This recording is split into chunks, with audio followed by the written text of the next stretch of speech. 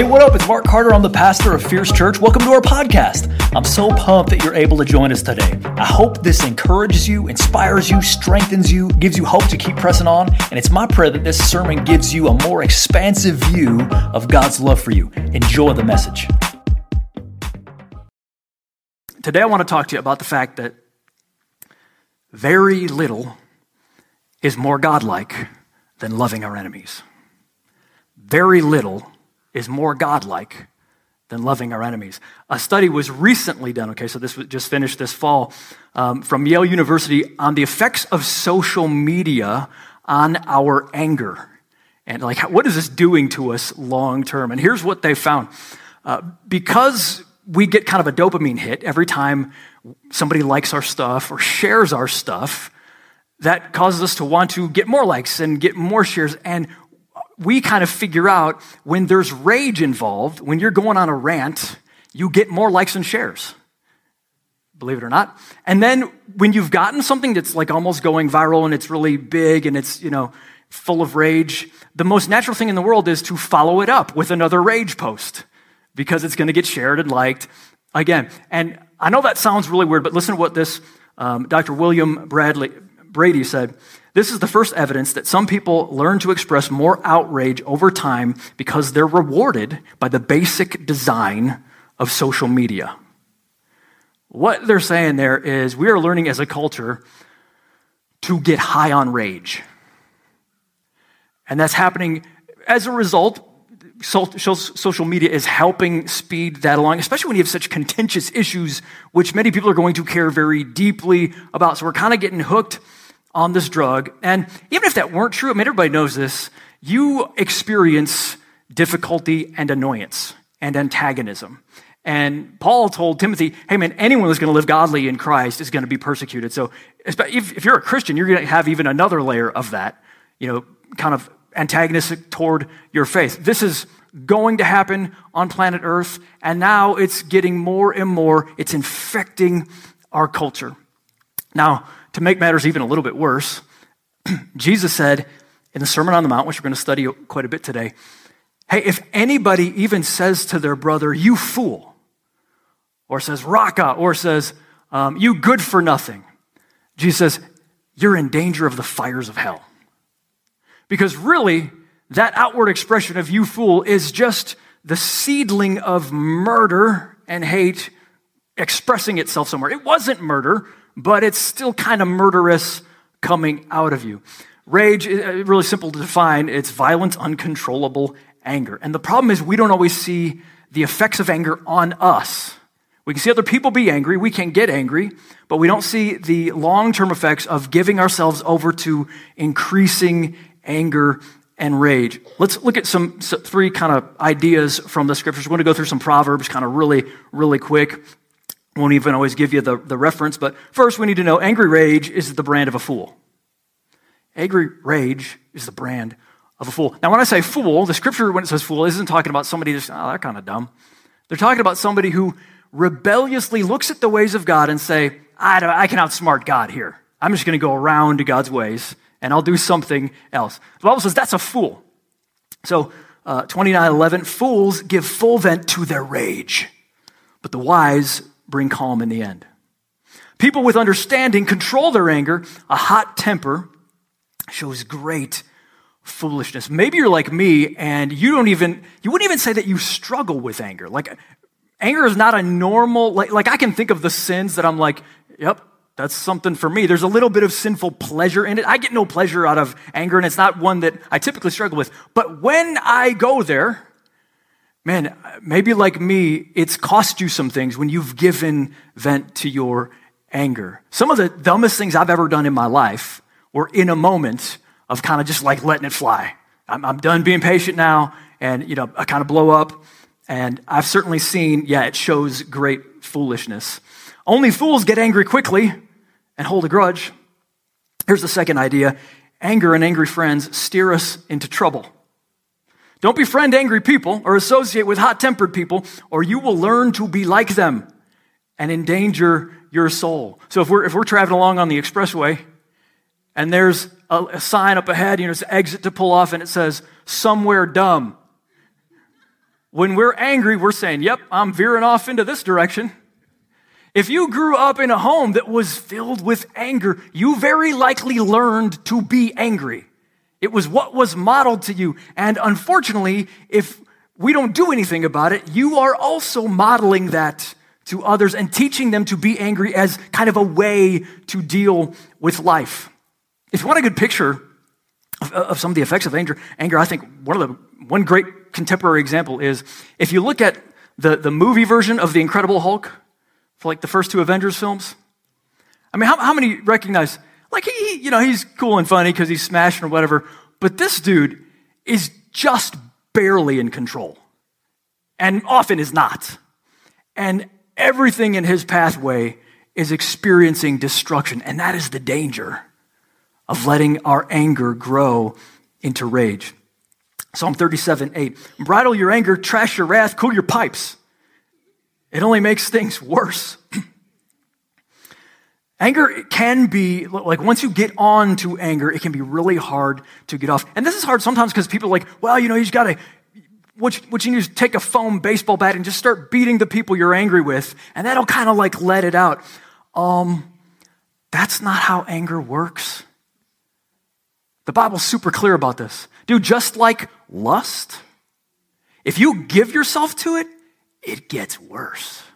It is a bottomless pit, baby. You're never going to be like, oh, I'm done now. All the anger is gone. No, all it did was just stir it up. When I was a kid, I used to frequent Great America quite a bit. And you get in the roller coaster, okay? Anybody been on a roller coaster here? You know, it's like you got a few seconds before they're going to lock that bar down, okay? So it's like clink, clink, clink. And if you can jump out before that thing gets out, you're out. Like you don't have to go on that thing. But once that thing is locked, honey, you're in. Because they don't want you to fall out of that thing. Anger is a lot like you don't even know what ride you're getting on. You just run up, you're like, I'm in, boom, let's go. You don't know where that's going.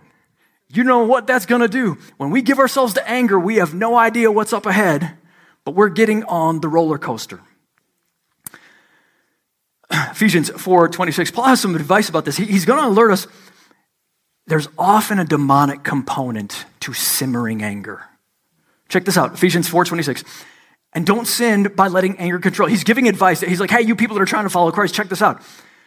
Don't sin by letting anger control you. Don't let the sun go down while you're still angry, for anger gives a foothold to the devil. This is why, this is just one application of this, but, I try to, especially with my wife, we don't like to wait 24 hours before we deal with something. At least try to. Let's try to get back together because we don't want that anger to fester. Because the enemy tends to just he repeats offenses and repeats offenses and repeats offenses into our ear, and it gets worse and worse and worse. And it begins to mess with, and this is where we go wrong, it begins to mess with how we're seeing things. We start to get a little bit confused. Rage, it really exemplifies in our culture right now what leads to this payback. This idea of cancel culture and even murder culture. We say, I want them to get theirs. I'm so lit now that there's got to be consequences for what they've done. And here's the problem. This was a study done by Dr. Thaddeus Williams. Here's what he found as he was studying the effects of rage. First, here's ways that it messes with our thinking, okay? First, it leads to snap judgments. It leads to us really, essentially, you are underthinking. Like you're concluding things and assuming that's the only way anyone could possibly interpret that data. And there's multiple other ways potentially to interpret that data, but you've jumped right in because you're angry. It leads to lack of humility. When we're riding that anger roller coaster, we're much less inclined to be a little bit self-reflective and be like, well, let me look inside. Let me see, are there areas that I need to pull the log out of my own eye before I attempt to pull the speck out of their eye? Because if I do have a log in my eye, I would even be more helpful to them if I get it out. But anger gets us into lack of humility. It leads us really into prejudice. Prejudice. Prejudging somebody. Deciding, hey, I already know all the facts that I need to know. You've got one or two similarities with an entire group, and so I've taken all their collective sins and saying, all their sins are on you now because you in some slight ways remind me of them. That's prejudice. And that's what it causes us to like jump to conclusions. Well, those kinds of folks, that's what they do. Well, men, that's just how they're going to do it. Well, kids that wear those kind of clothes and hang out over, that's what they're going to do. It's just prejudice. And we're quicker to the draw because we're hulking up. We're thinking in rage. And here's the thing for Christians. We can't be rage-filled and love-filled at the same time. Can't be both. The world is like super okay with being rage-filled. We just need to know, okay, well, you can be one or the other, but you can't be rage-filled and love-filled. Can you imagine the Apostle Paul being rage-filled? He's sitting here getting whipped in the street, and he's keeping his composure because he doesn't want it to contradict his message. He's telling the Roman authorities, by the way, you just might want to know this, I'm a Roman citizen. It's really not cool to whip me, okay? And they're like, oh my gosh, they back off. But he wasn't like, I can't believe this system. I can't believe these Romans, here they go again. You know what I'm saying? He didn't try to take down the establishment. He kept his poise as a Christian and said, I'm not going to give into rage culture. I'm going to keep my love culture. He was displaying the fruit of the Spirit. And the fruit of the Spirit is what we all need to display. If you're not familiar with the fruit of the Spirit, this is found in Galatians chapter 5. We're going to start in verse 22. But essentially what it is, it's saying, when you give your life over to Jesus Christ and you ask him to come and reside within you and to live inside of you, and really what he's doing is he's living the Christian life through you, he's gonna act different than you. He's gonna make you want to do different things. Rage is gonna start to seem foreign to you because you're gonna want to be filled with love and joy and peace and patience and kindness and goodness and faithfulness and humility and self-control. That's what should characterize people that are increasingly being ruled by Christ, not rage. And so what we're gonna do is we're gonna look at Jesus' teaching to his initial disciples, and we're gonna draw some conclusions about they lived in a culture that was very angry and violent.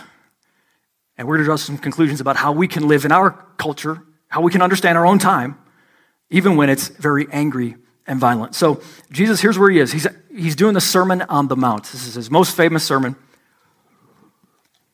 It's Matthew 5 through 7. Chapter 5 through 7. And the big picture, we need to understand the big picture of the sermon before we narrow in on just a little slice of it. The big picture, what Jesus is trying to tell everybody is, hey, God's law, you think it's like pretty high standards because you see all these religious leaders and they have all these rules and they seem like they're crushing it, He says, but they're really not crushing it because their hearts are all wrong. And you might think that's good news at first, but Jesus says it's even worse news for you. Because the standard is about the heart, not just the exteriors. You can get all the exteriors right, but you won't get the interior right. And so he uses language like, you've heard it said, if anyone commits adultery, that's bad. But I tell you, dude, if you even look at somebody with lust in your heart, that was the seedling. You already did it. And so what that's on one level doing, it's saying this is the real standard of God. It's not just exterior, it's interior. This is who God wants you to be. And by the way, Jesus says, and you're never going to be able to do it. Your best guys can't do it. You're not going to be able to do it. Why would he say that? Because he's leading them to, you're going to need somebody else to do it for you. You're going to need somebody else to fulfill the law for you. You're going to need somebody else to obey all the rules for you. Not that you stop trying, but that someone actually completes it for you. Somebody gets you the A on the test. You need Jesus to do it for you. Jesus is the only one that can do it. That's the point of the Sermon on the Mount. It's to both declare Jesus is the new lawgiver, he's the new Moses, and also, by the way, no one was able even to fulfill the law of Moses, much less Jesus' higher law, except for Jesus Christ himself. So that's the big picture. And now we're going to jump into this little portion of it where he's talking about enemies, where he's trying to tell us very little is more godlike than loving our enemies. Matthew 5:43. It says, you've heard it said, you shall love your neighbor and hate your enemy. Pause. It was true. In the law, it said, you shall love your neighbor. It really didn't say you shall hate your enemy. That's not something God said. Probably what he's referring to is people could infer from places like the Psalms where David, and that's a song, that's a poem. David is saying, God, I hate all your enemies and I want to crush them, break their teeth. Okay, so maybe you're picking up cues from David. Maybe that's how you're getting hate your enemies. But also, that said, in that first century Jewish culture, they've got real enemies, right? Like Rome has real enemies. Nobody in that time, if you tell them they have an enemy, they're not going to love them. They're going to be like, oh, well, let's get them.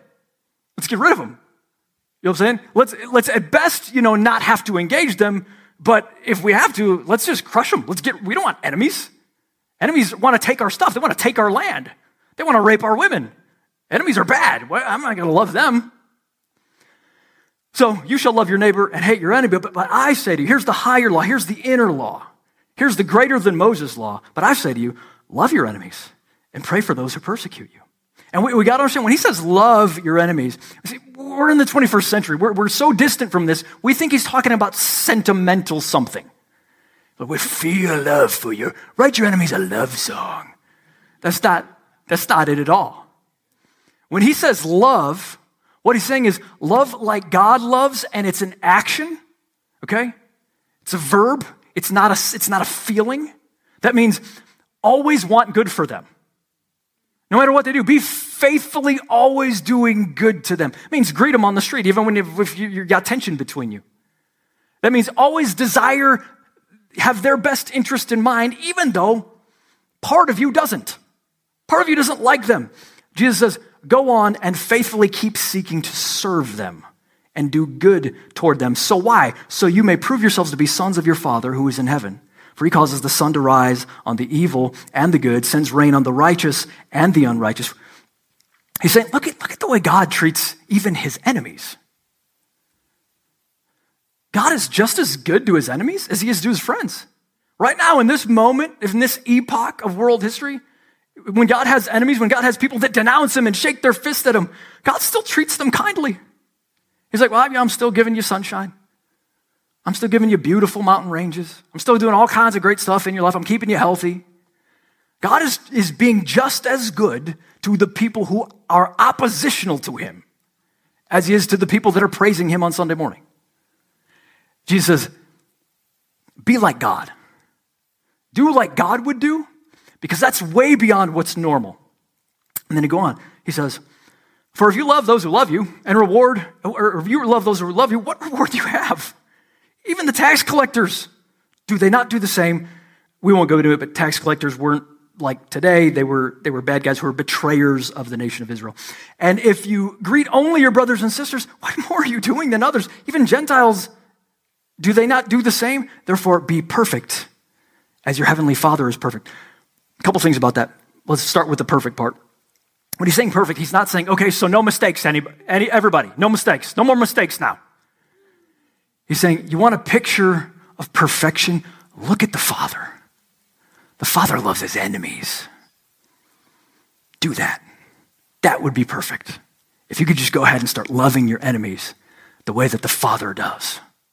And by the way, if you think that because you love deeply the relationships that you have around you, if you think, it's kind of bonus points because you are so loving to your family, Jesus says, nah, that's really not any bonus points. That's not even points. Everybody does that, Jesus says. Evil people do that. You don't get any points for just loving the people close to you. And many of us would assume, we're like, well, I should love the people around me really deeply, but my enemies, man, hey, good luck to them. I don't need to do anything. And Jesus says, no, you actually do need to love them. That's how you image the Father. Are we hearing this today? And it's really hard, but God says, especially in times like these, if we're trying to understand our times, in times like these, God says, yeah, you should look very different from the chorus of voices around you. If you fit in entirely on the right, or you fit in entirely on the left, that don't make any sense in the Bible. Because the Bible's radically different than all of them. I haven't heard anybody, any political platform be like, I got an idea, guys. Why don't we do this? Let's round up all our enemies and just love them. Think of the people that are kind of the worst for society. Let's go door to door and give them hugs, right? Like nobody's saying that because that's not the way of the world. It's completely countercultural. It wasn't the way of the world in Jesus' time, and it's not the way of the world now. And Jesus says, that's my people. You want to image my Father? Go ahead and start loving your enemies. So you've got people that, are they your enemies really? Probably not, in the deepest sense, right? They're not trying to kill you. But you probably have versions of enemies. You have people that, you're kind of oppositional with, or they've hurt you over time, or, they're the kind of people that you get tense around them. You don't really want to see them. Some people, they've hurt you and they're dead. And there's nothing you can do about that. But there's other people that they're alive and they've hurt you in such ways that you're like, I could just never see them again and I'm good. Like, that's fine. I've got people that I'm like, man, even if I see them in heaven, I'm probably going to punch them. The first thing I'm going to do.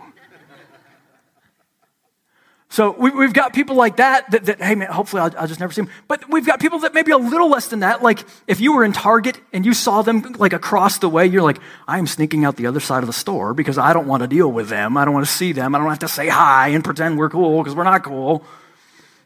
You might have people like that. You might have people that, man, it's just really hard to go to the holiday party because they're there, right? They may be part of your family or friend of whoever, but it's like, okay, how long is this thing? I don't know that I can take them for this long at this table.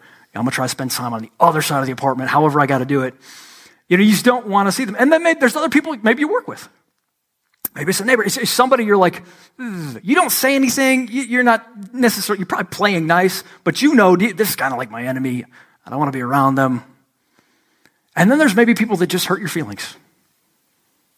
They're just people like, come on, man. I trusted you to be really good, and you've hurt me like this. And you're hiding it, but sometimes it leaks out in passive-aggressive behavior. We've got all kinds, there's a spectrum, there's a range of people who could be our enemies. But at the end of the day, they did something. Maybe they failed to love you in a way that you thought was pretty obvious. Maybe they did something to, make you feel like your rights didn't matter or weren't important.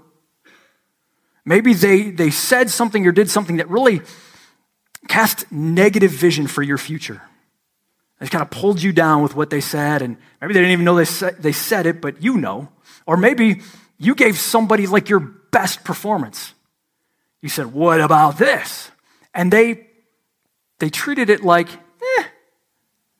I don't always think the same about that performance. And you don't want it to, but cut you, man. It hurts. And Jesus is asking us, I want you to go ahead and love your enemies. Love those people. Actively, not just in your feelings. Why? Number one, loving our enemies articulates our allegiance to the King. Loving our enemies out loud in the real world articulates better than just saying it, better than posting an image on social media. It articulates our true allegiance to the King. It declares Jesus Christ is supreme over my actual human heart. I'm going to go ahead and obey this thing that is ridiculous. I don't want to do this, but I'm going to go ahead and do this because he's actually my King. And we're saying, and by the way, it's Jesus. It's not just some God. It's not just some version of spiritualism. It is the only religion that says, yeah, go ahead and your enemies, go ahead and love them. It doesn't even say, hey, just don't do one to anybody, anything you don't want them to do to you. No, that's not near enough. It's saying, I want you to go actively find your enemies, and I want you to demonstrate the love of the Father to them. And by the way, Jesus says it's a command. This is a distinguishing characteristic of the people that hail me as their King. And loving our enemies, did you see that? So that you may prove yourselves to be sons and daughters, family members of your Father who is in heaven. The idea that God himself would invite not only Jews, but Gentiles. If you're not a Jew, you're a Gentile. That means for many thousands of years, you were the outcasts. You were like, the people of God were like, not them. And yet God says, no, them. I'm inviting them in to be my not even just my subjects, but my family. Meaning God says, relationship with me is a huge, primary, important thing. That would have been unheard of then, And we under-consider it right now. But the reason it's important for us to grasp and think through, I don't know if you've noticed this, but in this Understanding the Times series, we keep jumping back and forth. We come jumping back and forth from action to truth, because it's both. Action to truth. Let's come back to truth for a second. Is it which one is it, folks? Let's think about this. Which one is most important? We have to answer this question. What are we trying to do here? Are we trying to do great things for God with the time that we have? We're trying to get some stuff done. Come on, world. And, hopefully that might make us feel a little bit closer to God. Or is it the other way? Is it the point is to be in relationship, in love with God, and become so fiery because of it that you can't help but love what he loves and hate what he hates. And you must go attempt to change the world in his power. Those are two different things, and they look very different in the life of a person. So which one is the main thing? We're supposed to keep the main thing, but which one is the main thing?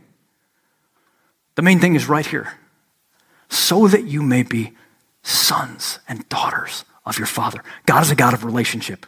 God has got plans for the world that are going to be very, very good long after you and I are gone. And he wants us to change the world while we're here, but he wants it to flow out of an intimate, tight, beautiful, fiery sign and wonder of a human that was a rebel now in love with their God.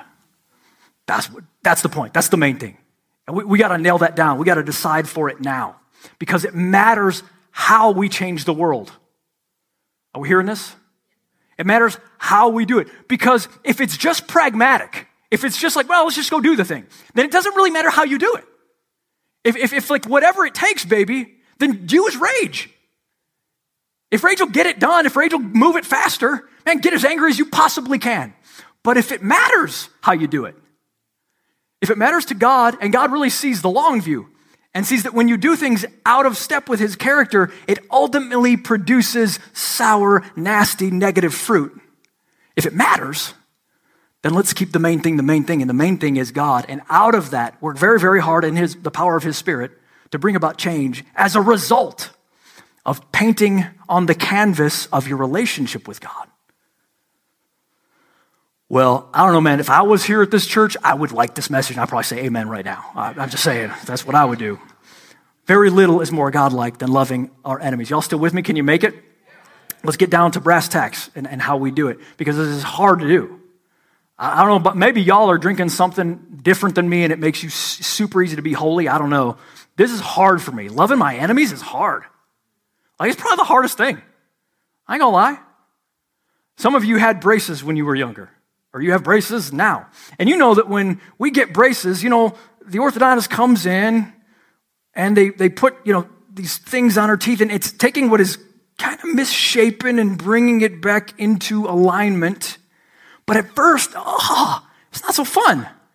Every time she adjusts that thing, and then you go home and you can't really eat for 2 days. You want to slurp everything because this hurts. It's hard to get in this gear. It's not natural. Braces are a lot like this command to love your enemies. It doesn't feel natural. It's going against the grain. I don't want it. Nothing in me wants to do this. And yet God says, wear the braces. Wear them. It's going to get easier. Wear the braces. So maybe, here's two real quick examples. Years ago, I worked at a different kind of a place with a guy that I was becoming, closer to. We were buddies. We weren't besties, but we were buddies, it was cool to hang out. And we got in a little spat. You get in a little spat during the day.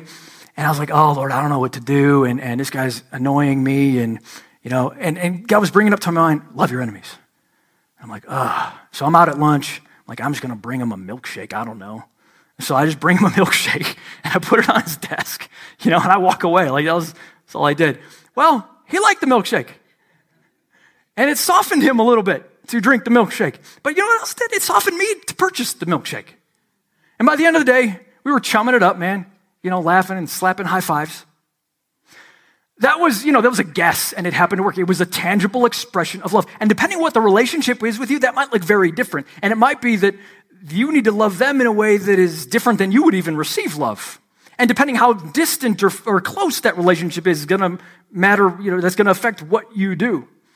Early on in Kenzie's and my marriage, we had this relative that we would go see from time to time. It was one of those, like, you're at the holiday party and it's just hard, okay? Now, you're going to be with them for the rest, God willing, for several decades more they're going to be around, okay? So you got to learn how to love them.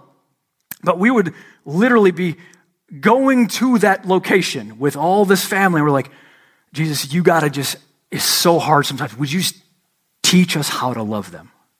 Like, we don't want to. It feels like they should be apologizing for some things. But would you give us ideas of what we can do? And I don't know what it's going to be for you, but it might be, God lays on your heart, compliment them. Find things they're doing right. Man, I saw the way you just did that with your kids. That was really cool. I just want you to know. Now, you might be dying on the inside while you say that. You know what I'm saying? You might like, you're going to get them a little $5 gift card for Christmas, and God's like, and I'll spend $40 on them, or whatever it is. You're like, no. Whatever it is, go ahead and take that step. Maybe it's just start talking kind to them. Maybe it's being really hyper, way more interested than you are in their thing, right? You're just zeroing in. This thing is dumb, but would you tell me about it? Because you're attempting to love them in a way that they feel loved. Some people, it's just time with them. Other people, it's just celebrating their thing, whatever that thing is. Yay! You're not being fake. You're trying to genuinely, yes, Lord, I appreciate that. That's good. We're not talking about, my friends, allowing people to treat you like a doormat and stay in a place where they're constantly speaking death or doing death to you. That's not what we're talking about. Honestly, let's talk about that. Like, come find me after church and we'll maybe get you out of that situation or whatever. That shouldn't be the culture of the place. But when it's not that, when it's just somebody that God is calling you to love because they're enemy-ish, very little is more God-like than loving our enemies. Here's number 2. We're almost done. Why would we do it? Because loving our enemies leaves a light on for God to work later. Leaves a light on for God to work later. This is hard to believe at first, but what we're doing is we're saying, I'm going to love them so that I stay open to Spirit-led solutions in the future. Because it's so easy to write people off. Especially now that we're a more mobile society, it's like, I ain't got to see you ever again. Block, you know what I'm saying? Like, I never have to see you, sucker, so bye. And that's easy to do, close down our hearts and, hey, problem solved. But let's instead say, I don't see how God could ever fix this. Like I've tried, the Bible says, book of Romans, as far as it depends on you, be at peace with everybody. Maybe you tried to be at peace and they're like shutting that door. They don't want to talk to you. They're not allowing that to happen. Even so, we decide in our hearts, well, I couldn't do it, but maybe God someday could soften their hearts and we could come back together. And maybe during that time, there's time to question in your own heart, did I jump the gun there? Like, did I underthink that?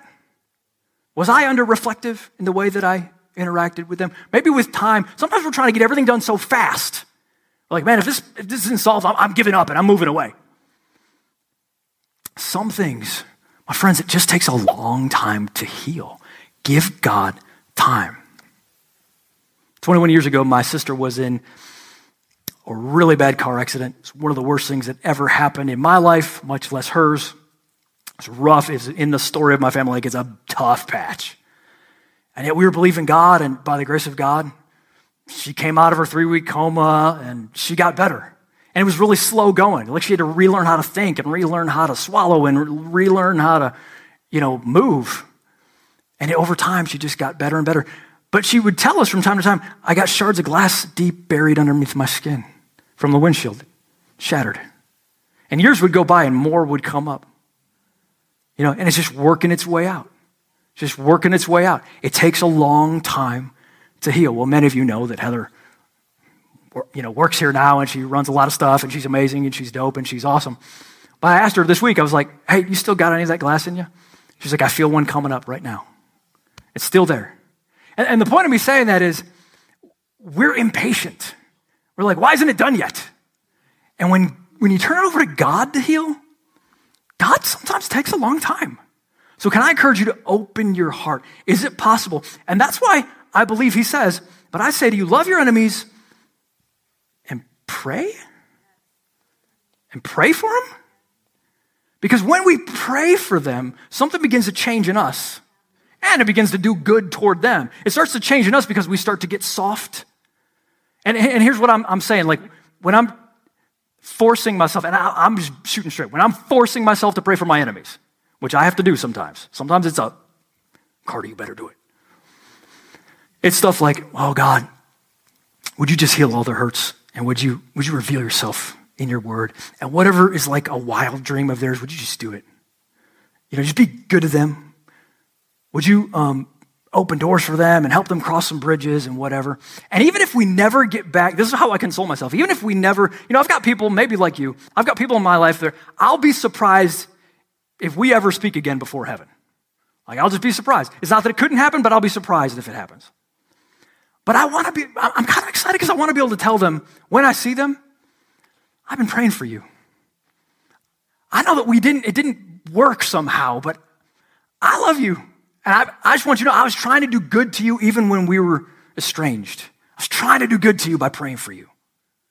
And I don't know if it did any good for you, but it did good for me because I was doing that. So is it possible there's some enemies you need to love through prayer, asking God to reunite you? And maybe he won't, that's kind of a cherry on top, but it'll save you from cynicism. So also 21 years ago, I haven't told anybody this yet. Many of you know about there was a hard season that my wife and I went through. It was a church split, and it was really hard. What you don't know is a really close friend of mine was on the other side of that church split. And it was really hard. And, he was like the best man at my wedding. And yet, we're separated. And I wouldn't have used the word enemy just out of honor for the previous relationship, but it was hard to use the word friend because we just weren't seeing eye to eye. And, years began to move on and roll on. And we would talk from time to time on the phone. I'm just like, all right, well, hey, how you doing? It was kind of like, stir yourself up. Let's talk and find out, where things are. But then it might be 3 years before we talk again or whatever. And it was one of those things that you kind of just let die and you put it in the ground, you buried it, and like, hey, maybe someday in heaven, I'm sure we'll give each other a big hug and that'll be great. Well, then one day about 3 years ago, we decided to go out to Portillo's together. And then I'm like, let's do it again. Let's do it again. And then he and his wife started coming to our church. And then he joined the worship band. And guys, I got to tell you, now he's a tight bud again. And that's a miracle to me. One of my miracles in my life is that my sister's alive. Another miracle for me is that he and I are bros. It's doggone amazing. And it's amazing because I was like, for sure, that is dead. There's no way he and I could ever do anything to move back toward each other. And yet, who did it? God did it. God just did it. And it was just like a favor. It was a gift. I don't think that happens most times. I don't think that happens for everybody. But it happened for us. And I just want to testify to the goodness and the faithfulness of my God. And check this out. Here's what blows my mind. In some ways, that relationship is more precious because it's a resurrection. You know what I'm saying? I didn't appreciate him before. I do now. I'm like, oh my gosh, God delivered this zombie-looking dead thing, came back to life because God did it. So I just want to introduce you to the idea. Is it possible? People you've written off. If you will just, all you have to do is open your heart. You don't have to do anything else and begin to pray. God, is it possible, if there's a way that you could bring some kingdom win out of this, would you, I'll be faithful to pray about it, God, if you would just think about doing that. Let me close with this story. Some of you have heard of a woman named Corrie ten Boom. She writes this in her journal. I'm going to read, it's a bit of a quote, but I want you to get this. Betsy and I had been arrested for concealing Jews in our home during the Nazi occupation in Holland. This man had been a guard at Ravensbrück concentration camp where we were sent. Now he was in front of me, hand thrust out, a fine message, Fräulein. How good it is to know that, as you say, all our sins are at the bottom of the sea. So can you picture this? This woman, in the very concentration camp she was at, a guard who was there is at a place where she's speaking about the love and the forgiveness of Jesus Christ. She goes on, she says, and I, who had spoken so glibly on forgiveness, fumbled in my pocketbook rather than take that hand. He went on, you mentioned Ravensbrück in your talk. He was saying, I was a guard there. But since that time, he went on, I've become a Christian. I know that God has forgiven me for the cruel things I did there, but I would like to hear it from your lips as well. Fräulein, again, the hand comes out. Will you forgive me? And I stood there. I whose sins had every day to be forgiven, and I could not. Betsy, her sister, had died in that place. Could he erase her slow, terrible death simply for the asking? It could not have been many seconds that he stood there, hand held out, but to me it seemed hours as I wrestled with the most difficult thing I ever had to do. I had to do it, I knew that. If you do not forgive men their trespasses, Jesus said, neither will your Father in heaven forgive your trespasses. I knew it not only as a commandment of God, but as a daily experience. Those who were able to forgive their former enemies were able to also return to the outside world and rebuild their lives no matter what the scars. Those who nursed their bitterness remained invalids. It was as simple and horrible as that. And as I stood there with the coldness clutching my heart, but forgiveness is not an emotion, I knew that too. Forgiveness is an act of the will, and the will can function regardless of the temperature of the heart. Jesus, help me. I prayed silently. I can lift my head. I can do that much. I can lift my hand. I can do that much. You'll supply the feeling. And woodenly, mechanically, I thrust my hand into the one stretched out to me. And as I did, an incredible thing took place.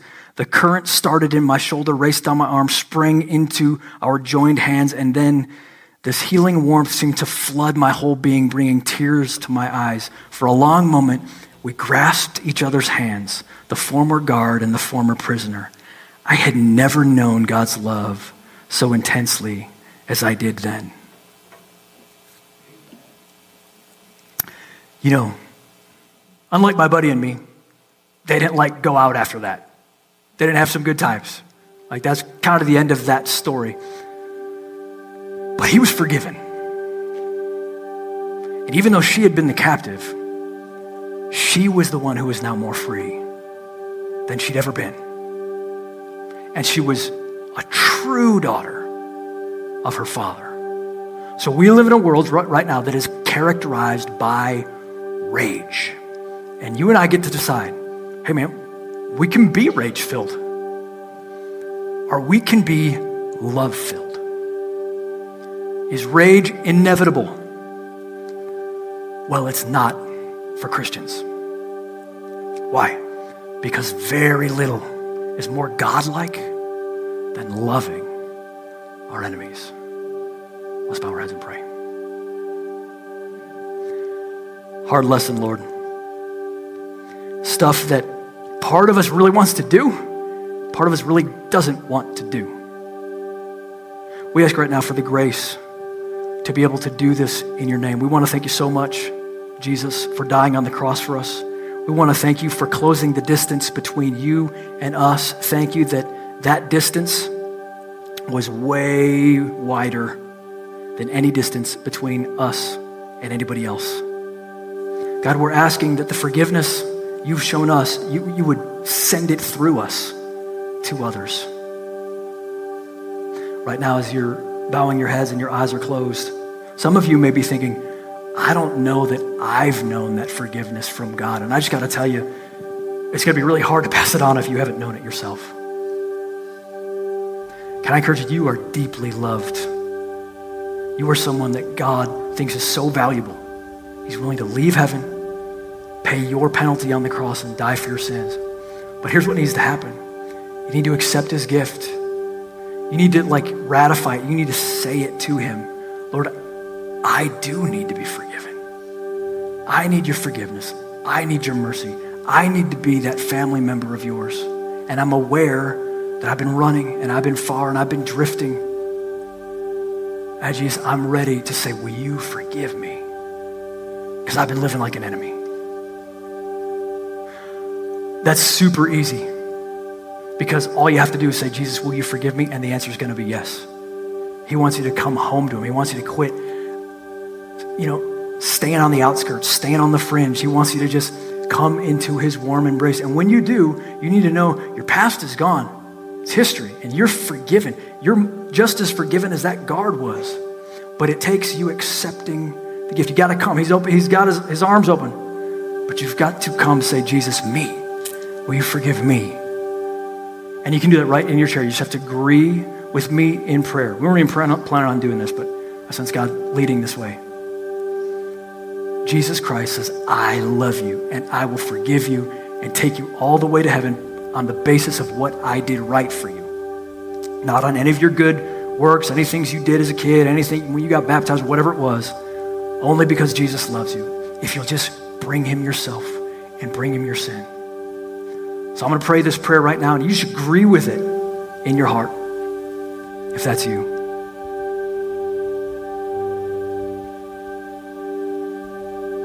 Jesus, I've been living like an enemy. I shouldn't have done that. I shouldn't have betrayed you like this.